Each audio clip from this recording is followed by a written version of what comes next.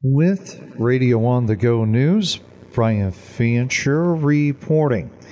Last night about 10:40, the Franklin County Sheriff's Department received the report of a house on fire at 1223 180th Street northwest of Hampton.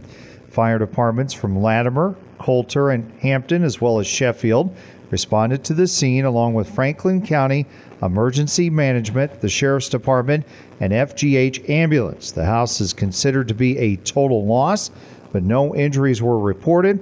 Firefighters were on the scene for over 3 hours. No word on the cause of that fire. The latest U.S. Drought Monitor report shows some improvement in Iowa in the past week. There was a slight increase in the coverage area of no drought conditions listed this week, while areas in moderate or severe drought shrunk in size. The abnormally dry category increased by over 11%. In the broadcast area, eastern Grundy, northeast Wright, the northern one half of Franklin, most of Butler, all of Floyd, most of Cerro Gordo, and southeast Hancock County remain in an extreme drought this week. State and federal officials have confirmed bird flu has hit a third commercial turkey operation in northwest Iowa. The facilities in Buena Vista County had about 30,000 turkeys on site. Another turkey production facility in Buena Vista County was hit by bird flu 2 weeks ago.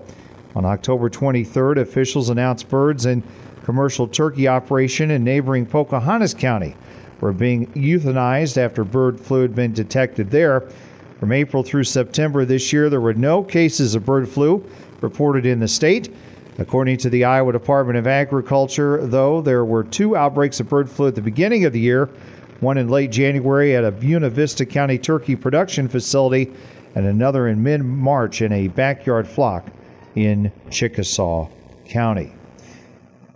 Eligible Iowans may now go on the Iowa Democratic Party's website and start requesting the presidential preference cards that are replacing the complicated in-person calculations that have been a long-running feature of the Iowa Democratic Party. Both major parties in Iowa will hold caucuses on January 15th. Republicans will again have a straw poll vote to determine which presidential candidate wins the Iowa GOP's caucuses, still the kickoff event in their party's nominating process. New national party rules forbid Iowa Democrats, though, from any form of voting that would yield results that night. The Iowa Democratic Party will begin distributing presidential preference cards on January 15th, and the results will be announced March 5th.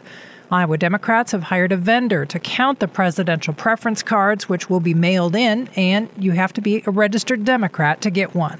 Radio Iowa, I'm OK Henderson. Iowa's economy saw a slight gain during October, while the Midwestern economy dipped, according to the monthly survey of business leaders and supply managers across the 9-state region. Creighton University economist Ernie Goss says the Business Conditions Index, it's a leading economic indicator for the Midwest, is measured on a 0 to 100 scale, with 50 being growth neutral. The region's economy slipped a full point from 52.5 in September to 51.5 in October. I would say the manufacturing economy, according to supply managers, is limping along but still in the positive direction.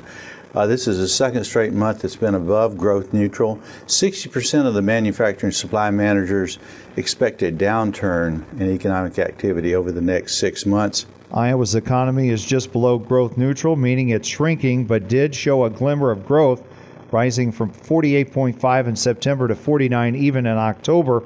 Goss says the survey quizzed supply managers on what they saw as the largest challenge facing the Midwestern economy in the months ahead. Inflation was number one. 4 of 10 said inflation is the biggest threat going forward.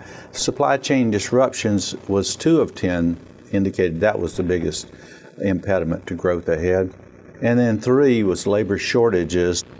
The regional hiring gauge sank below growth neutral during October as job losses outpaced new hires. Approximately 25% of the supply managers reported job losses for their company. On top of that, we're still seeing labor hoarding, meaning keeping workers on just in case the difficulty in finding and hiring qualified workers. So they're still holding on to some of those workers even with the downturn and even with slow business growth.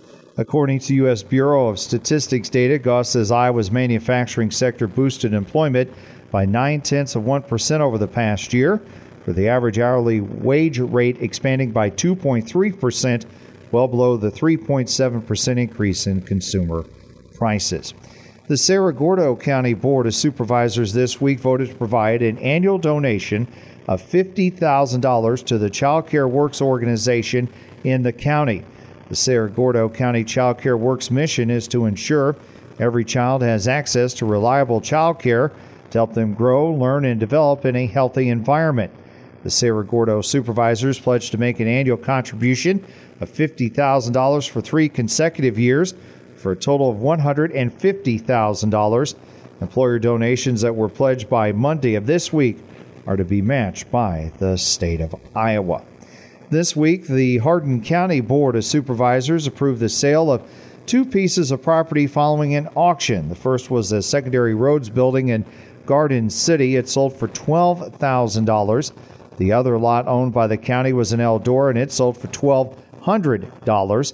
In other business, the Hardin County Board of Supervisors approved the WageWorks Health Equity Plan for county employees for calendar year 2024. Iowa Governor Kim Reynolds has announced a new $6.5 million investment in communities to bolster tourism and quality of life through Destination Iowa. The grant initiative, which launched in 2022 with federal funding, became a state-funded initiative following approval from the Iowa legislature this year. This initiative has advanced 46 projects across the state so far, activating more than $480 million in total investment. The goal is for Iowa communities to make strategic investments that create or support lasting opportunities to attract visitors and enhance quality of life amenities for residents, thereby boosting local economies and attracting talent. For more information, go to iowaeda.com. Again, that's iowaeda.com. The Aspen Institute has named North Iowa Area Community College as one of the 150 institutions eligible to compete for the $1 million Aspen Prize for Community College Excellence, the nation's signature recognition of high achievement and performance among two-year colleges. The institutions selected for this honor stand out among more than 1,000 community colleges nationwide as having high and improving levels of student success, as well as equitable outcomes for Black and Hispanic students and those from lower income backgrounds. This is the 6th consecutive time that NIAC has been named to the list. The only other school in Iowa eligible for the prize is Northwest Iowa Community College in Sheldon. 25 semifinalists will be announced in April of 2024, with that number cut down to 10 finalists in June of next year. The Hampton-Dumont School Improvement Advisory Committee met this week. The committee is made up of a cross-section of the community and provides recommendations to the school board. HD Curriculum Director Jen Coonan tells Radio On the Go News the committee will make a recommendation to the school board with an emphasis on proficiency. In past years, we've usually focused on growth. Since we changed to a new state assessment, the Iowa Statewide Assessment of Student Progress, most listeners here would have taken the ITBS or Iowa Assessments, but is now called the ISAS. And we don't have a really great growth measure yet. We don't really have consistent data yet. SIAC decided to set the goal, or they're going to make the recommendation to set our learning goals around increasing the percent of proficient students in reading, math, and science. Results of the Iowa School Performance Profile were recently released by the State Department of Education. The profile reviews several points of data and then will show how well schools and school districts are doing. We're very pleased. Obviously, we feel like we work really hard for our students to, give each student everything they need in their learning. And, the ratings for Hampton-Dumont, Southside, Northside, and middle school are commendable in the commendable rating, and the Hampton-Dumont High School is acceptable, and those are the top 3 categories in the performance profile ratings. And Cal was also commendable in the Cal Elementary. She is also the curriculum director for the Cal School District.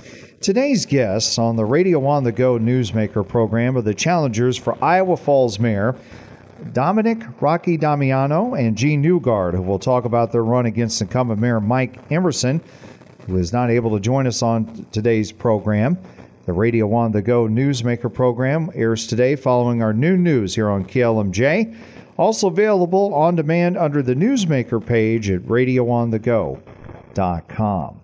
The high in the past 24 hours here at our studios, 45, and the low of 23. For Radio on the Go News, Brian Fancher reporting.